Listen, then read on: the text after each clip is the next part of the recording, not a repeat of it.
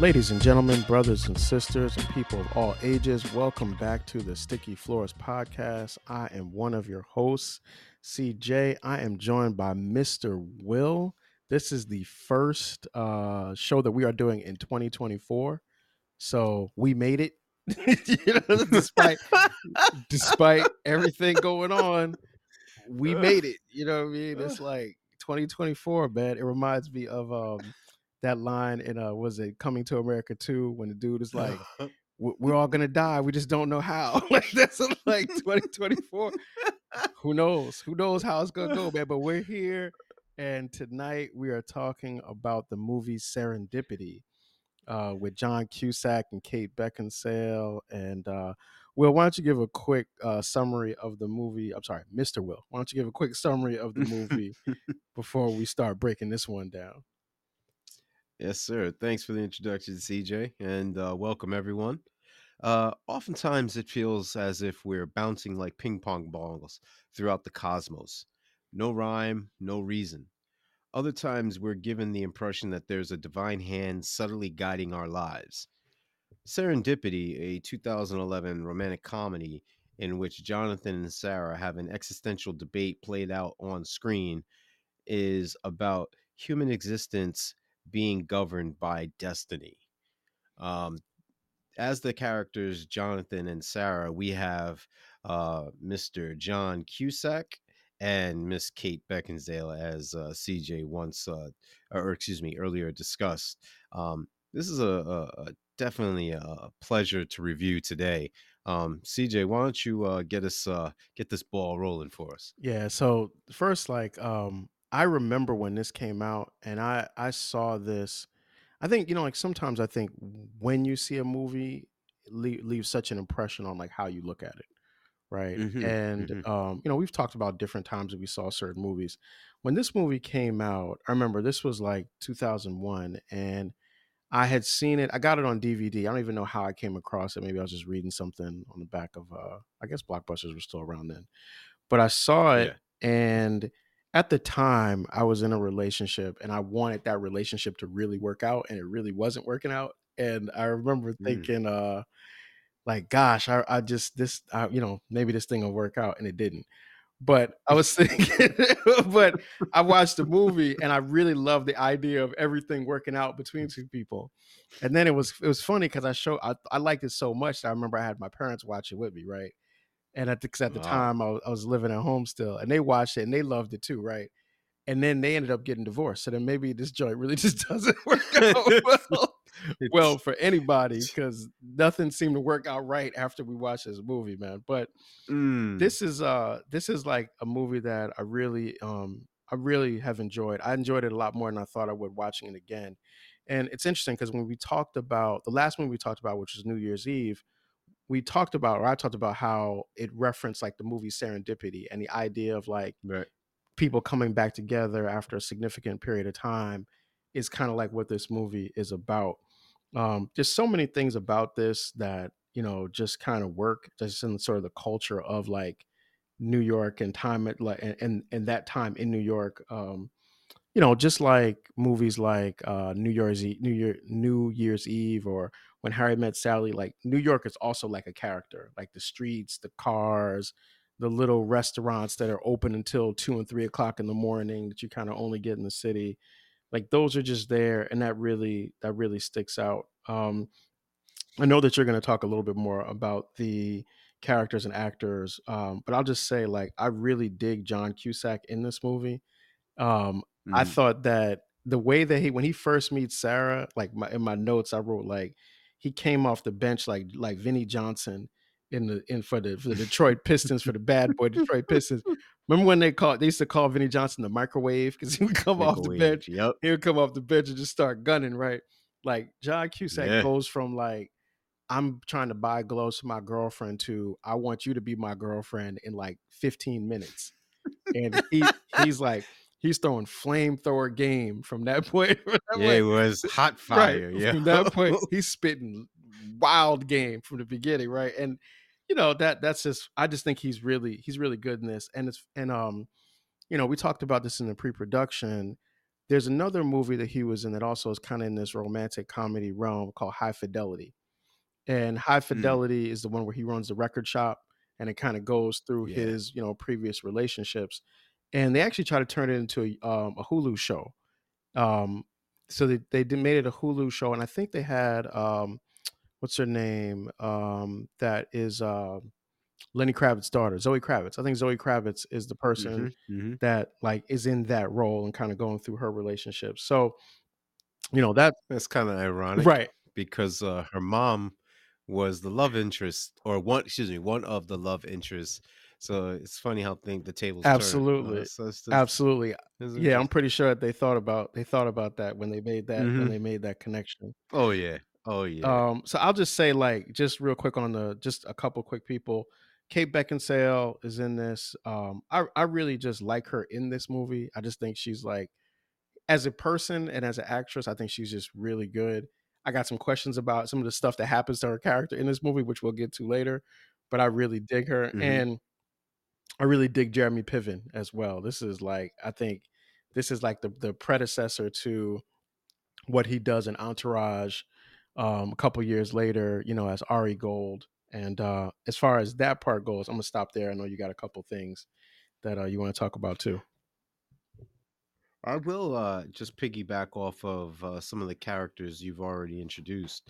We'll work in reverse with Jeremy Piven. I think he's at his best when he is the over the top, zany, uh, uh, extreme extrovert character because of his personality being so boisterous and so just monumentous. He's in a class by himself in that regard. And what I mean is, um, he literally is the walking embodiment of the life of the party. Um, you could tell, like just the mere fact of the best man speech that he was Hmm. giving, and him having the crowd eating out of the palm of his hands, and showing the self depreciation to call himself the wife, Hmm. and that this was the first marriage, and now his friend is marrying for a second time. Um, I think that in roles of that magnitude, kind of like Killing Aces, or no, excuse me, what was it? Yeah, yeah, no, Killing Aces, in which he played a stage performer slash magician. It's kind of like similar in that vein. Um, like you mentioned, Kate Beckinsale from basically the what is it? The Underworld. Is it a It's trilogy or even a four it's a parter? trilogy. Like, there's Yeah, so it's many of them. four. One of them didn't have her in it though. So the first three did, and then they Oh, did one that okay. was just strictly on like the vampires against the Oh, werewolves. But the first three yeah, were her. yeah. I think she was in flashbacks though, wasn't she? Maybe, I don't know. Wasn't she in If the if flashback she in that wasn't, one yeah, if that she you're wasn't right? in them, I didn't watch them, so maybe not. Maybe maybe you can't base it off me.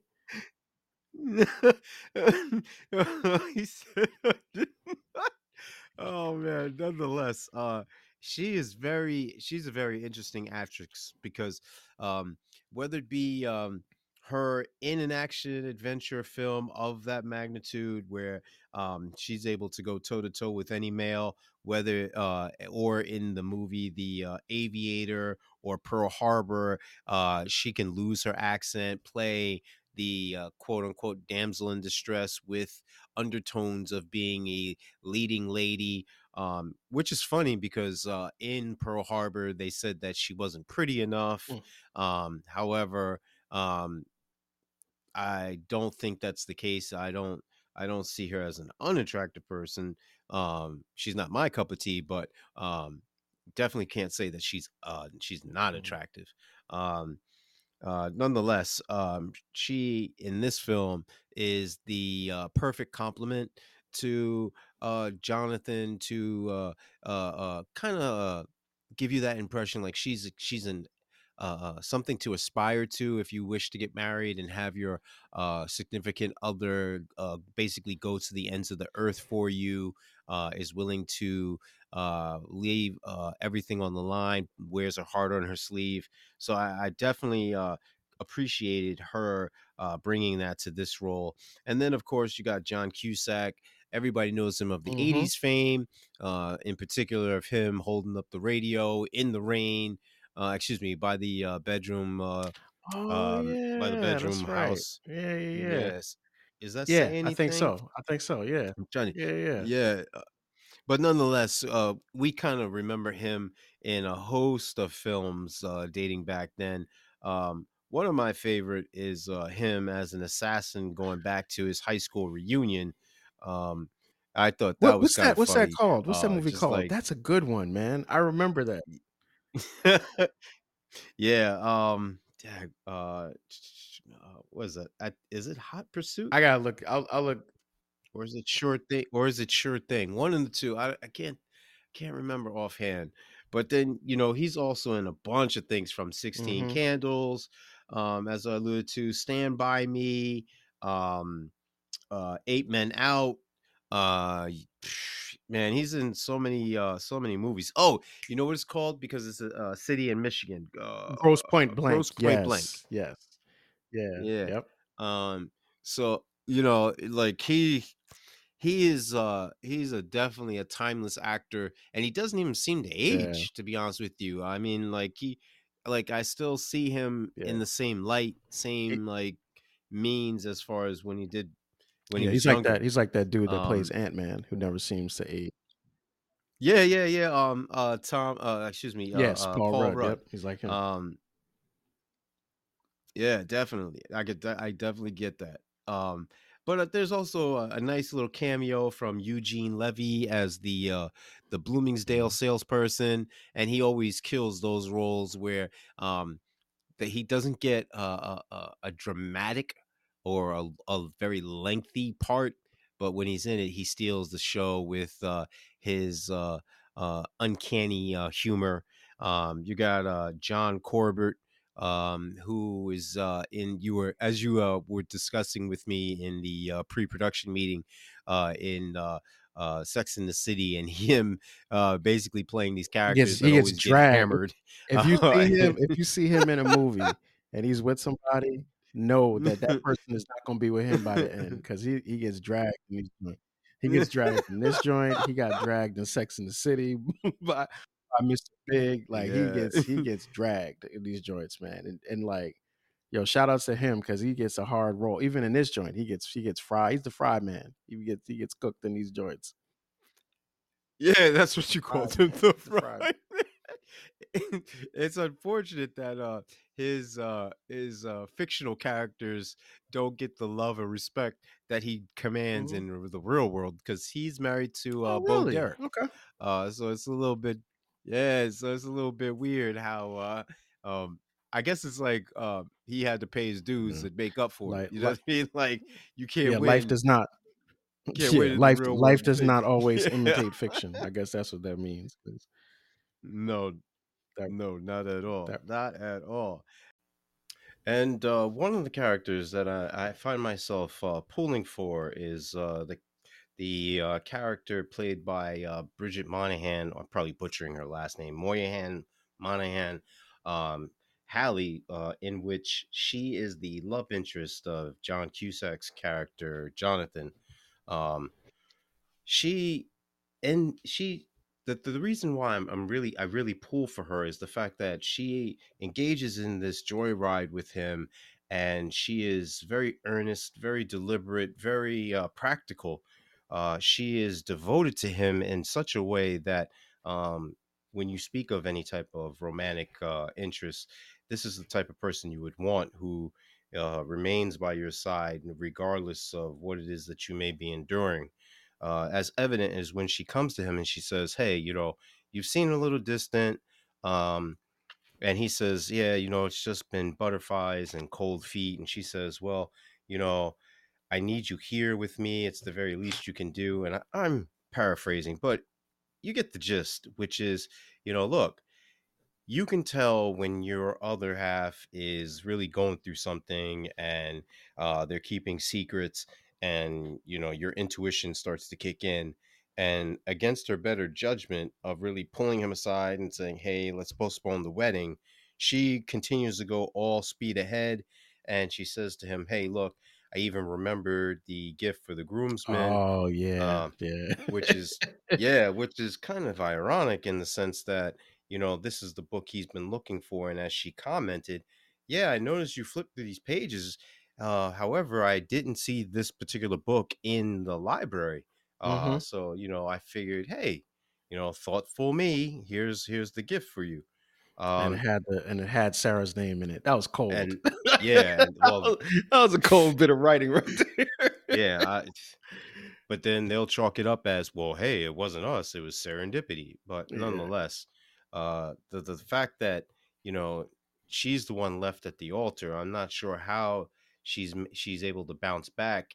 And to the credit of the writers, they don't bother to engage in that or explore yeah. that, to try and salvage her dignity.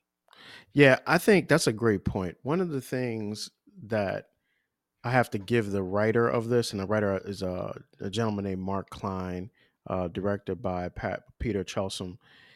It's a great move that they don't. Number one, they don't have Sarah and Jonathan get back together until the end of the movie, Hmm. and that they never show you the conversations that both Jonathan and Sarah had to have with the people that they're currently engaged to, Oh yeah. because it would be almost impossible to root for them if that had been a part of what you saw on camera.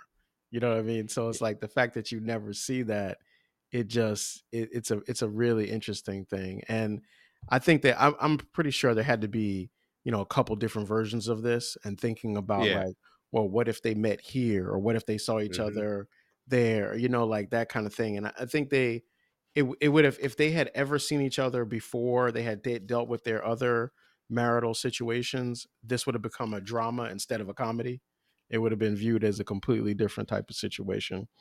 So I think that's another good point. The other thing is, I think this movie is like does a really subtle job of asking important questions about relationships, and Hmm. about like just the way that people handle them. Yeah, and there's like these important kind of ideas that are like this idea of, there's one line where Jeremy, I'm sorry, where John Cusack says to Jeremy Piven's character, it's unfair to compare loves, right? And we're always in this thing where we want to compare people and put them like top five, like, top five point guards in the NBA and things. And you can't do that with people that you love, because how you loved somebody at 27 is different than 47. Not only are the people different, but you also have changed and evolved in that process. And yet we're always trying to put like this very logical kind of frame to this very emotional experience. And I remember we were talking earlier about why that doesn't work. And you shared something about just kind of the way love is impacts your thinking. So what was that you were saying again about that part? Yeah, in the pre-production meeting, CJ and I were disclosing as far as the chemicals that are involved in the process of love. I had referenced not only serotonin and adrenaline, um, and liking it to a form of madness because you're losing control of yourself and you're not thinking rationally. But I also conveyed to CJ that. The process of love is described as falling Hmm. in love, because of that sense of helplessness, because of that vulnerability that one finds themselves in. In the story Serendipity, you find that Kate Beckinsale's character, Sarah, is uh, one who heeds the beckoning call of destiny, fate, serendipity. In fact, she says that the way that she found the Hmm. restaurant or Hmm. bar or little enclave that they frequented is because she liked the word and because she believes in that term so deeply. Um, I found it very helpful that they threw little tidbits in there like that. So you would see them in areas that would hearken to this narrative that things were not necessarily in their control, whether it be them passing each other by the bus stop when they Yeah, went I like that into scene. the Yeah, I like that. Waldorf. Yeah, Yeah, or the fact that, as CJ had pointed out in the pre-production meeting as well, that they both pressed the, 23rd, floor. CJ, why don't you Yeah, pick so the that up? 23rd, so that there's significance to that. And one of the things that I've always liked about movies is, when you really pay attention to a movie, you see that the director always has like a reason for why certain things are in it, right? And so there's a scene early on when they're playing the kind of "Are we gonna get together" game, where they're in a hotel and they both press. They're gonna like basically the situation is if they can both select the same floor, then it's a sign that they should be together. And they actually both do select the same floor, and the number of the floor is 23. And when you look up that number, 23 is thought of as a number of people that have a deep connection, like in this sort of new age spirituality kind of thing. It's like the idea of the twin flame connection. And so you have those kinds of concepts that are playing into this as well. And then even the book, even in that idea of the book, Love in the Time of Cholera, is, and this is like, kind of just a quick, internet research stuff here, is that the book itself is also about comparing love sickness to having cholera, and the idea that like when the heart wants something, it's going to want it forever until it can be dealt with, just the same way that at one time cholera was seen as something that you could never get rid of. So there's like those kind of themes that are playing out throughout the movie that are there. One of the things that I think is also sort of talked about, but not, you don't really see it come to fruition, is the idea of, you having to let go of the past. Like the real thing Mm. about both of these characters is that they never let go of the experience that they had 10 years ago with each other, and you could make a case that, you know, growing up, getting older, certainly moving into being engaged to other people is about having to let go of those kinds of things.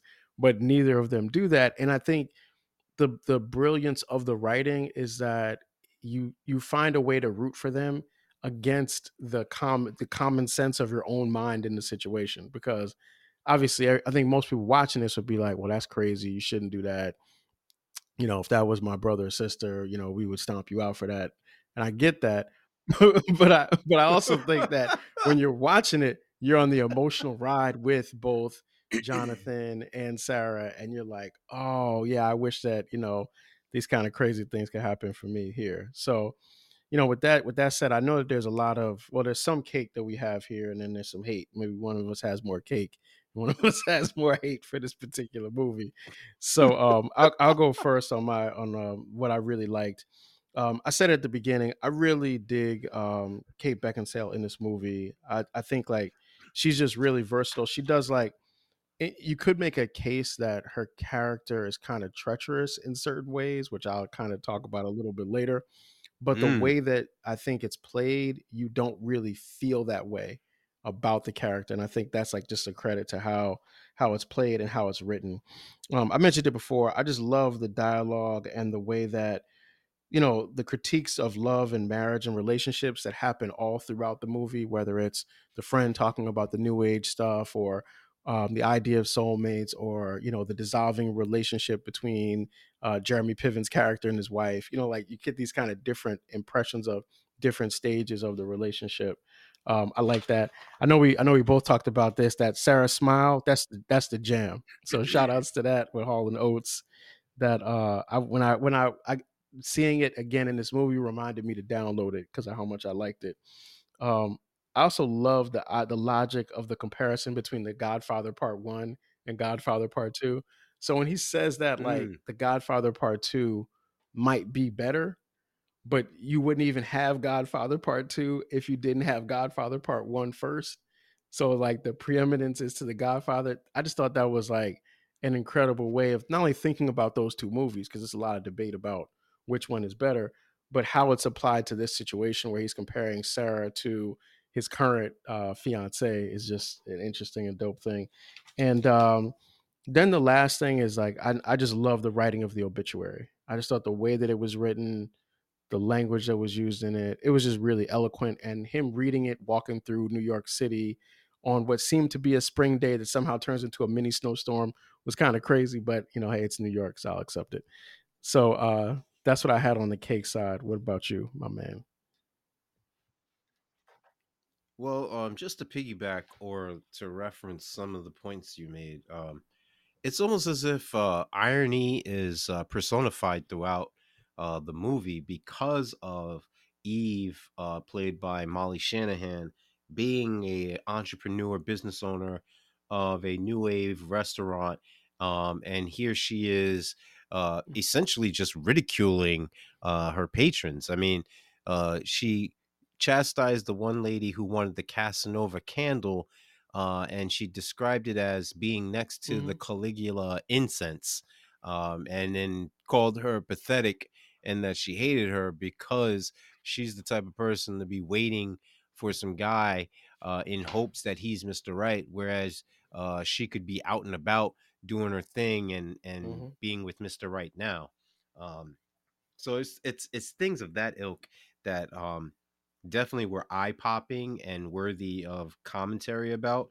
As far as the things that I really found likable in this movie was the joke about Baby Yeah, that Spice was a good versus one. Old That was a good one. Spice.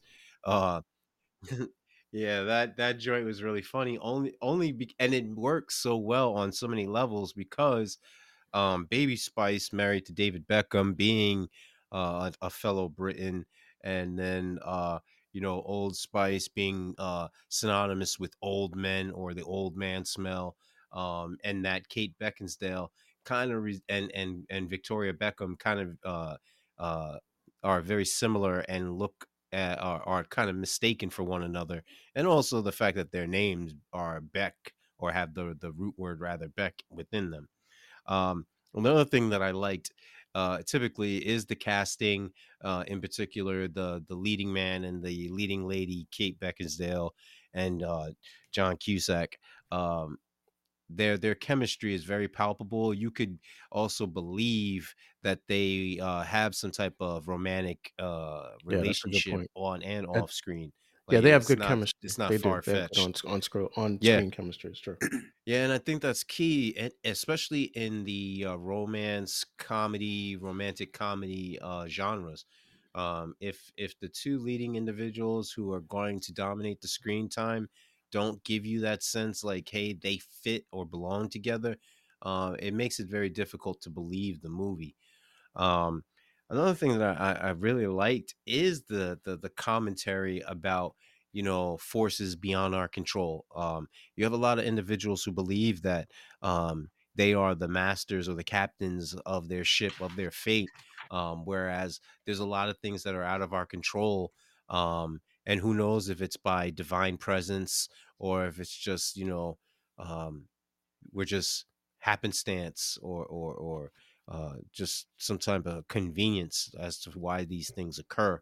Um, so this really caused a debate within my household as far as like what we believe right now in 2023/2024, and if indeed we could maybe sway the other individuals in my family to our side of thinking. So it was a lot of points that were raised, all because we Okay, happened cool. to watch this movie together, which in itself was real Hmm. cool because we got to bond and actually share another movie Hmm. experience because That's movies dope. are real That's big in all my dope, home. man. All right, so then we got the hate, Yeah, the parts that we didn't really dig that much, man. I got a couple. I know you got a yeah. lot more, so I'm not gonna belabor mine too much. I I would just No, no say worries, no worries. that I didn't like the store clerk. I forgot who said Eugene Levy, the Bloomingdale salesman. Yeah, he was so annoying to me, Yeah, man. He just annoyed me so. I know, that's the but point, that's the that's point. what he And look, does he did a though, really man. good Like, job, but the character itself, like, that annoyed me. I hated John going to California for Sarah the night before his wedding. Never that never made sense to me, the logistics around that. I have a theory for why that's there, and it's gonna come up in a question I'm gonna ask in a couple minutes, but I never really liked that particular scene. Um, that in the middle of the movie, there's a song that they play, like, I think it's called "When You Know." Please stop doing music videos in the middle of movies, like, it doesn't work out, and unless you got, like, a real popular person doing it, it just disrupts the movie, and it's like, you feel like in the middle of the movie, they're like, "Hey, we got, like, 3 or 4 minutes here. Let's just jam a music video into the middle of this," and I don't like that. I don't like when they did it in, New Year's Eve that we talked about a couple weeks ago, and I don't like it in here Yep, either. yep. And the last thing, just real quick, I never liked the $5 bill like thing because I like if you write your name and your phone number on a $5 bill, right? And you do that in New York City, it's almost a guarantee that you're gonna get 70,000 people calling your phone number just to try to harass you.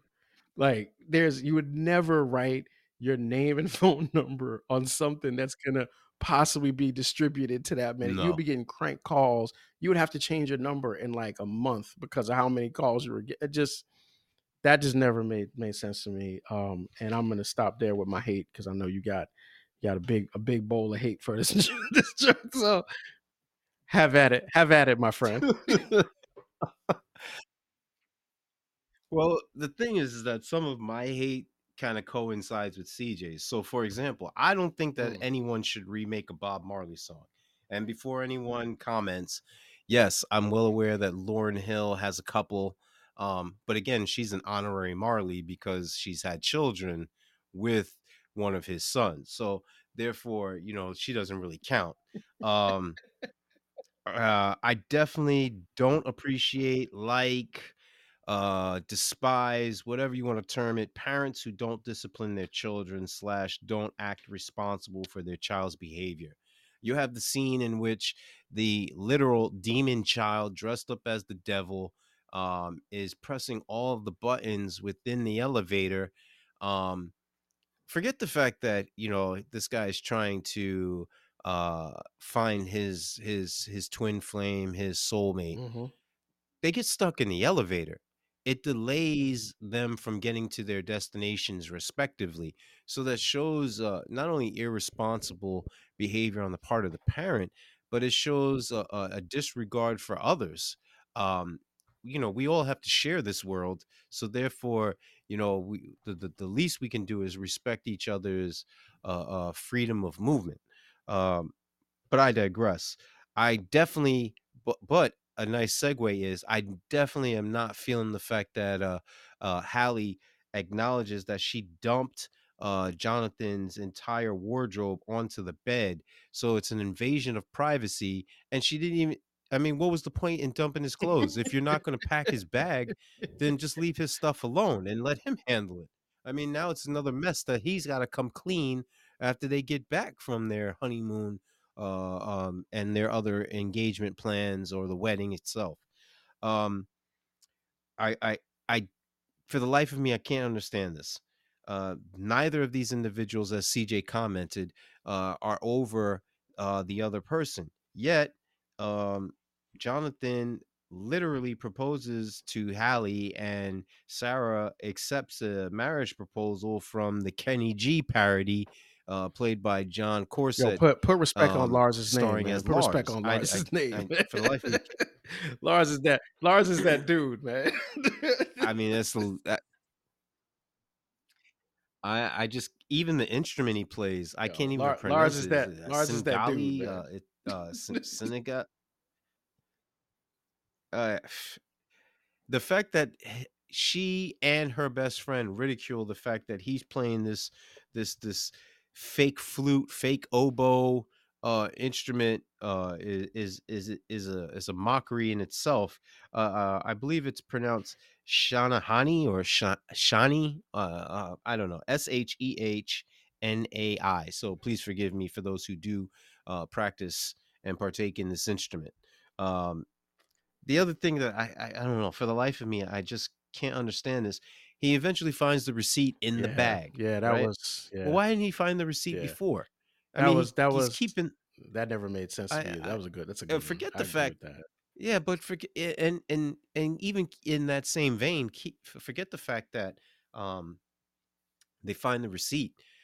Who says that, hey, look, we have to go into the storage Well, facility I think that in was order to like a find it? situation where they said, well, you know, Eugene Levy is kind of hot and he's kind of interesting in this joint. So let's give him a little bit more screen time. So that gave them a chance to do that. Dying over They here. gave him a chance to give him a little bit more screen time. So that's pretty much how I think that one went. Yeah, I get it, but I'm still dying over the fact that, they go into the storage room where there's all these receipts and everything, and Yeah, they never would miraculously, have out of found that. all the Yeah, they never boxes, would he have found that. finally finds it. I mean, like, that would never happen. Yeah, it's crazy. And then I'm thrust to even call out the sister. She says, "Hey, I wanted to house sit. I was going to ask you while you were drunk." Like, what? What sibling does that? Like, all right, cool. Your house is better than mine. Yada yada yada. But just ask me straight up. Don't act like a leech, like a succubus. Like, look, man. Like, we're family. What Seven am I out of gonna? 10 are gonna The do worst that. I could tell you is I'll no. just tell you right now. Like, 7 and out of and 10 are gonna do that, man. But good. it's just crazy to me, though. I mean, like, I get it. She's got a nice house. Like when she was getting opening the box and the flower petals, etc. You were like, oh, this is a nice residence. Okay, cool, cool, cool. I get it. But the fact that her sister, her main concern is to house sit in order to have sex in her house on her furniture. Yeah. Like what? What are we doing here? Like, get a life. Um, and then even though CJ wants me to put respect on his name, Lars, the manager, the sister, the there's just the whole kit and caboodle. These individuals appear to be gaslighting Sarah at every turn. She distinctly says, "Hey, look, I told my patients I'll be gone for 2 weeks. I maintain a very intricate schedule. I'm taking pride in my budgeting practice. This really means something to me." Oh, no, no, no! You could take off 2 more weeks. That's a whole month. I don't know how many people who are in private practice Yeah. can afford to take off an entire month if their practice is just getting off the ground to cultivate a type of clientele, especially those who are vulnerable and they're seeking some type of emotional, mental breakthrough of a magnitude in which one she if you remember correctly, she also downplays. The guy says to her, I found my soulmate and I didn't say anything and then she left forever. Yeah. Do You you got it. believe in that? I know Of you got a course she question believes about in it. that. But you I know know what you she got a says? question about that a little bit Oh later. no. You gotta yeah. It- but that's the reason why I had the question because I'm sitting there and I'm like, Mhm. wow, really? That's what we doing? Okay. Okay. So yeah, I can man, I can hear it. I can hear I it. just had I so can hear it much about what you're saying, man. I can hear just it. So uh yeah, so we're gonna have to see yeah. how that plays out with the popcorn at the end, man, based on everything, based on all that hate you had for it. All right, so look, I got a couple of questions. I only got three, and they don't really deal too much with. Well, one of them deals with the movie itself, and the other one are kind of a little. Well, two do. One of them's a little bit bigger, but I'm gonna start with what I think is the easiest one. So I said before, I think that the character of Sarah is written and done very well because I think there's a couple of things about the kind of the way both she and Jonathan's characters Mhm. move that could very easily make them the villains in the story, right? So there's something that I picked up on. I could be wrong here, but I just want to ask it a question anyway. So when Sarah decides that she's going to go to New York City, right? She says she's going to go to New York, and when she's talking to her friend, she says, "I figured that we could go," something to the effect of, "I figured we can go to and have like a fling in New York," right? So the way that I was thinking about it was, I wonder, do you think her intention was to basically go and sleep with Jonathan? Like that was like she was going to go and try to find him. And I'm saying, was that her part of her goal here? And I only say that because of the word fling that she used to describe where she was doing to go. So let me just get this straight. Are you saying that her intent was to have a booty call, or if she I could wouldn't use get. that word. I wouldn't use that term. I wouldn't use that term to describe it. I'm saying I think that was she would do you think that her intention was to go and possibly sleep with Jonathan? Well, I think that goes hand in hand. I think that's a foregone conclusion if it's, hey, I want a relationship with you, no matter how fleeting. And Okay. part of that involves us being physical. So Yeah. if that's what you're referring to, then yeah, by all means, you know what I mean? Like that's inevitable. I thought so too. I thought that that was definitely a part of it, and it's interesting that that didn't play out because I think that would have made it hard too. All right, so we're in agreement on that one. All right, so here's my next question, and this one is a little bit. This is also within the context of the movie. So it's really, I think it's really important to the story that you never see either of the main characters talk to their people they're engaged to about ending the relationship, Right. right? So you don't see Jonathan's conversation with his fiance. You don't see exactly what Sarah says to Lars. Um, but my question is, when do you think both Jonathan and Sarah decided that they were not going to get married in the first place? Well, And see, I'll here's say, like, for Jonathan, where do you think it was for Jonathan? And then where do you think it was for Sarah? yeah. See, my I fluctuated with this because I always was under the guise that they knew, but it was a question of when did they verbalize it to the audience. Okay. So, keeping that in mind, I'm going to go back to my original thought process, which is I think they both knew from the beginning. I think it was that they didn't want to be lonely. So, these significant others were just stand ins or placeholders. And then when they were able to find, quote unquote, each other, then they would have just dropped them off. But as time passed, because you're talking about a decade, it became more difficult to do so. So yeah, I'm going with they knew from the inception. Got it. Got it. Okay. I mean, well, that's even more calculated. That's even more that might be worse actually. I thought Jonathan kind of made the decision probably when he was on that flight to go to California. That's probably where he decided, you know what? I'm not going to do this. Even when he gets back, he's probably good.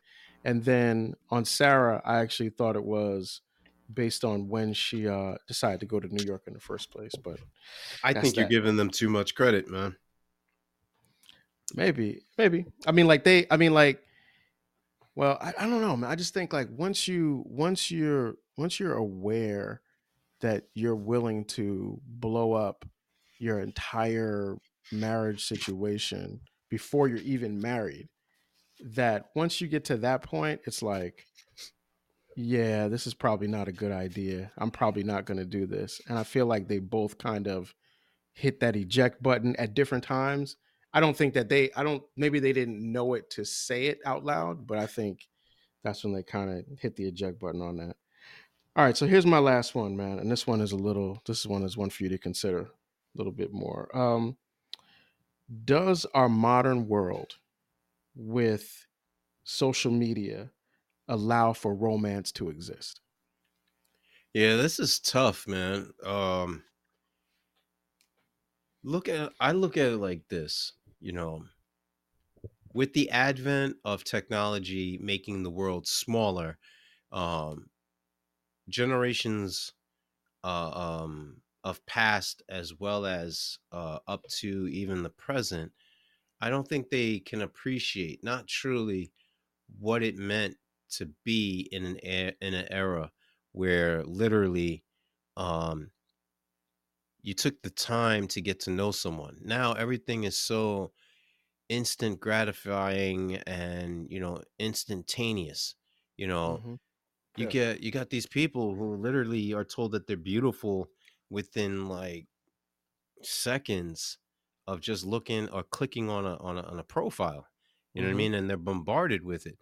Um, I mean, shoot, if somebody told me that I was the best man on the planet all the time I'm getting thousands of likes, it would get in my head too. You know what I mean? You couldn't tell me nothing. Yeah. Um, so I don't think that, true intimacy can develop from that because you're disingenuous. So therefore, I don't think you can have a true relationship. I don't think you can have that mystique, that mystery, those true things that drive you to want to peel back the layers of an individual and really cultivate a relationship and truly get to know someone. You're I get it. You know their image or their representative. That happens whether it's social media or not. But Yeah. eventually, when the phones are put down and the computers are turned off, you got to sit down with someone and you got to have a real conversation and you got to know how to read body language and the Mhm. subtleties and just basic human interaction, man. Like I don't Yeah. think that people know how to do that anymore. Like, It's a tricky thing. I mean, I think part of what romance relies on, as you were saying, is the idea of some sort of mystery. And how do you allow someone to unfold themselves to you if you can mhm. just track down everything, who they are, where they work, their 15 friends, like it makes it a lot harder because if this movie existed today, they would have gotten together 15, 20, like the next day, because the one person would have looked on Facebook and you would have found them, and like it would have just been a I much don't even very think they different would have movie. gotten together. I don't think they would have gotten together because they would have looked at each other's profile and be like, "Oh, you do this? Oh, you nasty like that? I'm swiping Wait, left." wait, wait. I thought you were supposed to be the hopeless romantic here, man. You're supposed to be the But romantic. that's my point. Think about the age we live in, man. Like nobody wants to be out in these streets, yo. You don't want to live that life. You don't got the you Uh-uh. don't you don't got the Nah, cholesterol for these streets. so it's cuffing season, yo. Cats ain't trying to be about that, yo. You don't want them problems. All right, I Uh-huh. got you. I got you. All right, any questions that you got around the movie? Oh yeah, man. I got a host of questions for you. Yeah. So let's take it from the top. What is the best way to break up with someone? The best way to break up. Goodness gracious. I would just say that I don't know if this is the best, but I would say that you know there's always a distance between, I think, when people know they don't want to be with someone and when it actually happens. And I Mm, think in that, I don't think anybody's like, on at 3 o'clock, they're like, I don't want to be in this relationship anymore. And then they tell the person at 3:05. It usually doesn't work that way. right. So Right. what Right. happens is, like, in between when you realize it and when you say it to the person, there can be sometimes a lot of space. And the more Hmm. space that you operate, the more difficult it becomes, because you're still building, one of you is still building on the relationship while the other person is deconstructing it. So the first thing I would say is that when you come to that realization, you should let the person know as soon as possible to stop it from being a drug out process. I think the second thing is that you have to be very honest and clear and direct about not wanting to Mm, continue with the relationship.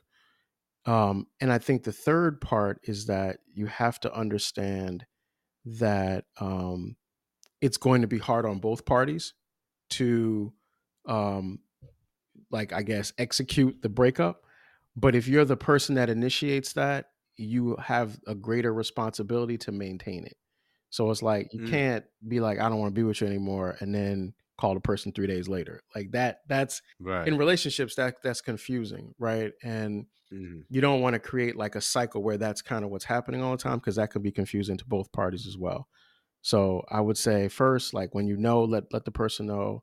Two, be honest with the person about it. And then three, you have to kind of stand on what you were saying. And if you can't, then you should go back and say, hey, you know what?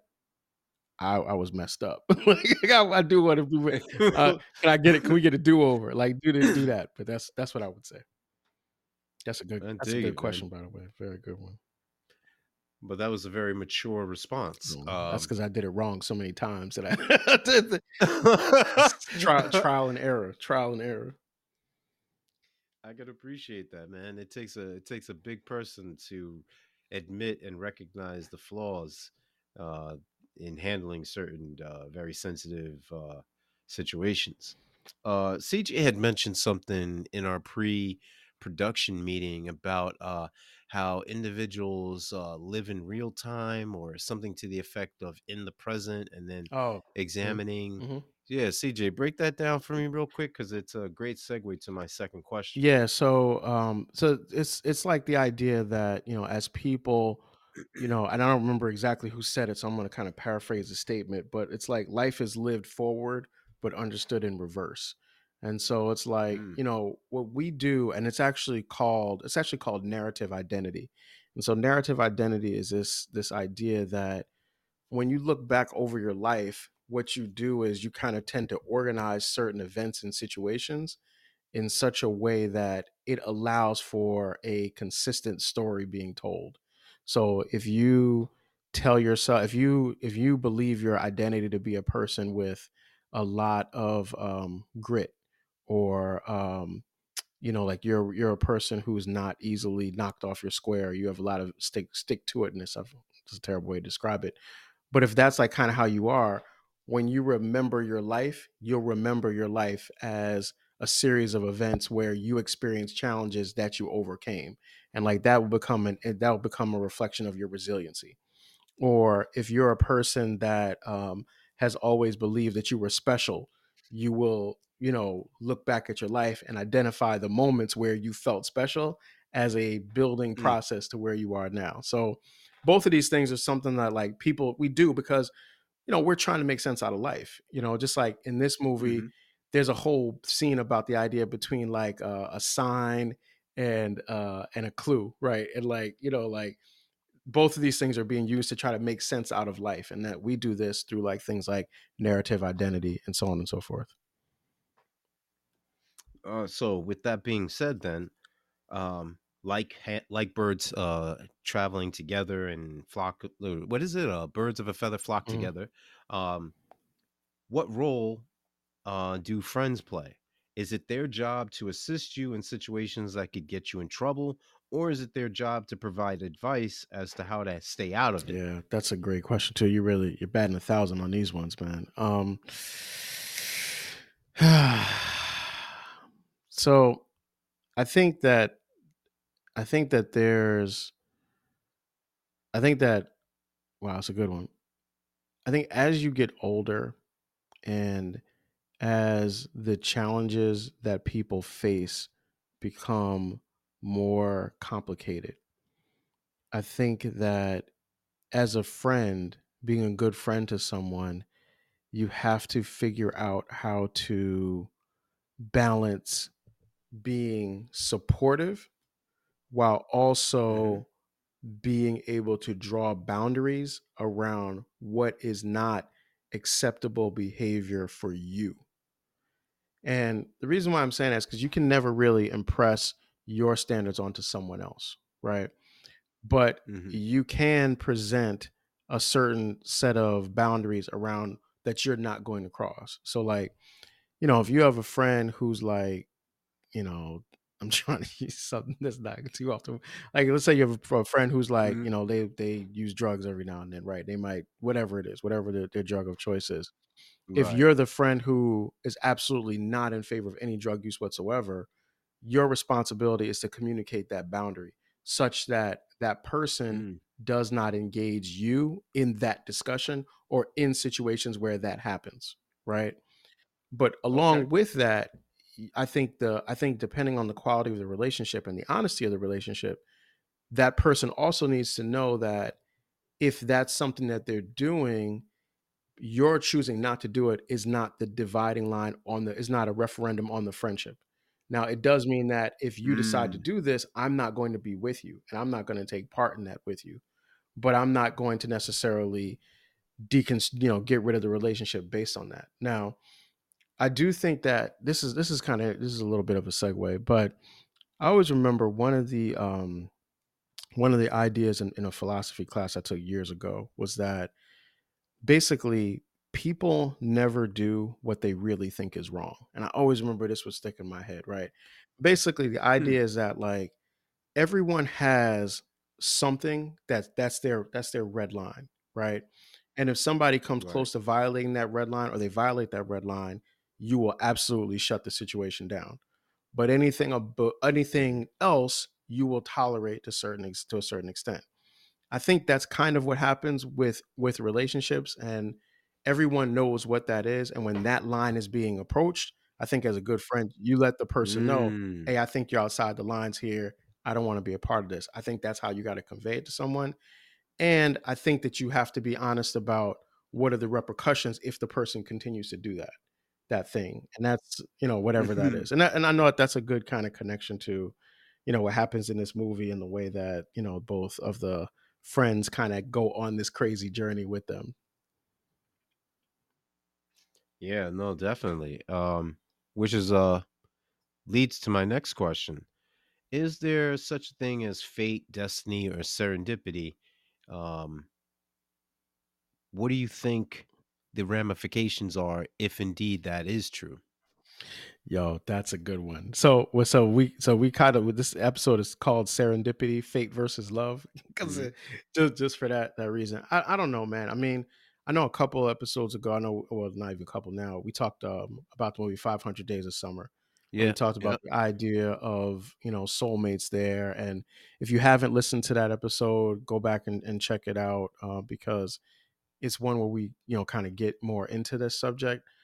I would just say that I've never been personally a big believer in fate because I Mm, think it infringes on the idea of individual choice. okay. And I'm a believer in the decisions that we make are what lead us to a certain kind of outcome, and that the Right. outcome is not determined but is the byproduct of the decisions that we've made, and so on and so forth. So i'm Okay. not i'm not so much like a believer in fate in that sense. um, do think there's serendipity? Absolutely. I do think there's always fortunate accidents, and there's ways that things kind of work out and fall into your favor that have nothing to do with what you were kind of working out. Um, Mm, and I think, like that's just how it works. Like, that's almost like along the lines of, that expression, when God closes a door, he opens a mhm, yeah. window, Yeah, or they like, mentioned that in this too. yeah, or sometimes, yeah, exactly, they do. Or sometimes, you're not getting what you want is actually a blessing in disguise. Mhm, So mhm, it's like that's like kind of like along the lines of serendipity. So that I'm on, and I believe in. Fate, not so much, or mhm. not at all, really. Gotcha. Um, Now with respect to Sarah and her belief in serendipity, fate, and destiny, do you think that she is projecting, maybe being cautious, or outright just disingenuous? Excuse me, disingenuous, or maybe a combination of all three when she tells her client, "Hey, you got to be cognizant of using the term soulmate." Yeah, I know. Yeah, you mentioned that. Mentioned that a little earlier. I think she was Yeah. actually lying to. She was lying to the dude, and she was lying to herself. I think both. Mm, I think that was what she was telling herself to try to turn off like how she mm, was moving through life, but it's not who she really was, and that was evidenced by how fast she jumped on the whole fate destiny train. When the right. time came. But they say, man, the best lies are the ones we tell ourselves, right? Mm. So I think she was telling herself that, and so it made it easier for her to tell her client that too. And last but not least, in a little bit of fun, um, what do you think happened to Hallie and Law and your man Lars? Yo. Where do you see them? Yeah. Yeah, well, look, I think Lars, man, first, Lars is probably gonna be all right because Lars has that flute thing. He's famous, so he might make like a diss track on that about Sarah, A diss track. and he'll be good. He gonna bounce back. Now, Haley's gonna be in bad shape for a long time because Mm, I can't imagine a worse way to have someone break up with you than the morning of your wedding to that person. Like that's got to be extremely embarrassing. It's got to be extremely hurtful. It's got to be just a gut-wrenching experience. So I imagine that for a while, if Haley sees Jonathan anywhere or him mm, with Sarah, it's on site. Like she probably for a year was keying up their car, throwing bricks through their window, everything. And then I'm gonna hope that she met somebody that really cared about her and right. loved her and honored her, and that she got into a nice relationship. I think Lars is gonna be a career bachelor from this. Like He's gonna be like in different area codes. He's gonna be on that type of program from this For point real. from this point forward. He learned his lesson, man. He learned his lesson after that one. But so yeah, so that's the questions. So we're gonna about to we're on the way to wrapping this one up. We got the boxes of popcorn. I'll go first on this one. So I'm giving this 4 boxes of popcorn. I like this movie. If you would have talked to me in 2001, I probably would have gave it 5. But now a little older and a little more grizzled, I'll give this 4 boxes of popcorn. I'm running with 4.5, and the reason that it's probably shocking to most is that uh, this movie actually caused me to question a lot. Uh, it drew out a lot of misconceptions that I had, that I probably didn't even think I had them still. And what I mean by that is, um, I'm one to believe that a lot of the things that I've done in my life, I had more control than what I did. But in actuality, I think a lot of these things were lined up by the decisions of others coinciding with my own decisions. Mhm. Um, and out of all of the billions of people on this planet, um, I can't say that, hey, I interacted with these people because, you know, it was it just happenstance. I think that they were placed in my life for a particular reason Mhm. by God, and that if you will, some people call it the universe, but whatever it is, it was something out of my control. And that misnomer of fate, destiny, et cetera, is oftentimes the hidden hand of God saying, hey, this is what is best for you, either in that moment, for that season, or for a reason. So, yeah, I'm definitely running with 4.5. Got it. Got it. So yeah, so it's funny, man. This is there's so many movies that I think deal with that concept of what you just said there, and the idea Yeah. of like what is fated and what's supposed to happen certain ways. Mhm. Did you ever see the movie Sliding Doors? I think it might have been Uh, like with Gwyneth Paltrow, and basically, I could be wrong about whether or not she's in it, but it's a movie mhm. where the movie's like it's kind of 2 movies in one. So one movie is like everything that happens one way, and then the other movie is everything that happens if she basically was late on this one train ride. And Oh, it's an yeah. interesting movie Yeah, about yeah, like yeah. fate and how things work differently. So when you were just saying that part, it made me think of that. But all right, so just in terms of like just closing thoughts on this movie, I think that there's towards the end of it during the what's it called, during the obituary, there's a line that's said in it, and it says if you want to improve, be content to be thought foolish and stupid. And it comes from Epictetus. And I think like that's kind of what this is all about, because in order for these 2 characters to come together, they have to be willing to be thought foolish and stupid for all the things they're doing. And I think watching it, that's what you think. But I think, maybe there's something about that's kind of what love is like it can be very foolish and stupid, and it doesn't always add up to something that makes sense. But what matters is, does it make sense for you? And Mm. I think in every relationship that you get in, there's a thought about whether or not this is the relationship that I want to be in, whether this is giving me all that I need, whether it's not, what kind of concessions and sacrifices are you making? It's like I think this movie is like basically saying like, yo, you owe it to yourself to get everything you want. And if getting everything that you want means that you got to burn down everything that you have to get it, so be it, if it's going to get you where you are in the end. I think that there's Wow. something powerful about that idea. It's also very uncomfortable when you think about the implications of that for the other person. Because if you're like, it's great if you're Jonathan or Sarah, but if you're Lars or the fiance, Mm. then that doesn't feel good anymore, right? But I think regardless, I think there's just like that willingness to pursue whatever it is you want to get it, however you can get it legally, of course, but however you can get it. So that's what I think the kind of the thought is behind this one. What you got, my man? John Cusack's character tells this convoluted story about Cassiopeia, Andromeda, and that really struck an accord with me. Um,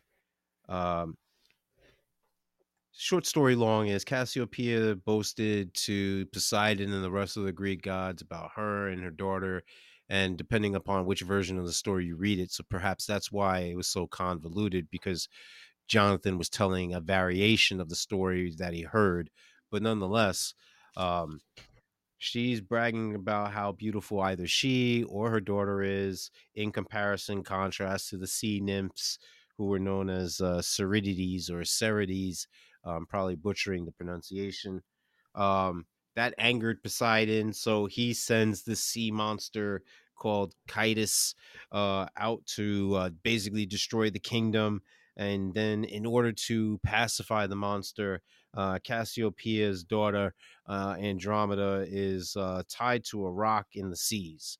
And then, of course, you have the constellations, which are next to each other to remind us of the beautiful stars, hence the beauty that these women possess. Um, in I believe it's spoken by Vision, he says to Ultron, um, something isn't beautiful just because it Mhm. lasts. And I think that that narrative of someone boasting in an arrogant way of what beauty is, and the tale that everybody knows that beauty is only skin deep and true beauty lasts over a lifetime, um, is another theme very prominent throughout the movie. Love is a beautiful thing. um you can't touch it, you can't smell it, you can't taste it, but you know what it is. And you can see it permeate throughout all of the characters, whether it be Bridget Monahan holding um, Jonathan's hands in a very tender way when she says, "Tell me something beautiful." Um, Tell me that I'm the only girl in the entire universe but made for you. Um, Whether it be how Sarah is very devoted to her patients and is trying to assist them on the road to self discovery. Um, Lars and his music and his career and wanting to understand. Well, he says something to the effect of, "Well, what is he feeling right here in the Mhm. music Yeah, I video?" remember that. Um, or just the love that the parents have as they're proudly watching their children exchange vows and go through the motions in the rehearsal dinner. You get the sense that love is, no pun intended, in the air. And it gives hope of a better tomorrow, of a promise of a new day. And I'd like to think that all of us, regardless of where we are in this point in time, that there's someone out there for each of us, and that we're able to engage in the one true emotion that is what I like to believe the reason why we're all here: love of mankind, love of oneself, one of one's family, and the love that we can express with a romantic partner. Um, that gives us all the joy of a fruitful and better tomorrow. Good stuff, man. Good stuff. Well, so this brings this episode to the end, talking about Serendipity. We break these shows up into like seasons. So this right now we're in season two. And actually, this is the last episode of season two. We are going to be going on a little bit of a hiatus just to kind of think about what we want to do with season three. We will certainly be back because there's so many other movies to talk about. So as always, like, subscribe, share. There are now, once we post this, 22 episodes that will be available. If you haven't listened to some, you can go back to the very beginning. We've covered all kinds of movies in that time. And we will be back in a few weeks, probably the beginning of February in 2024. We'll be starting off with season three of the Sticky Floors podcast. Sticky Floors podcast is available wherever you get your podcasts, on Apple Podcasts and on Spotify podcasts. Please like, subscribe, and comment because your comments help us to do this better. Peace.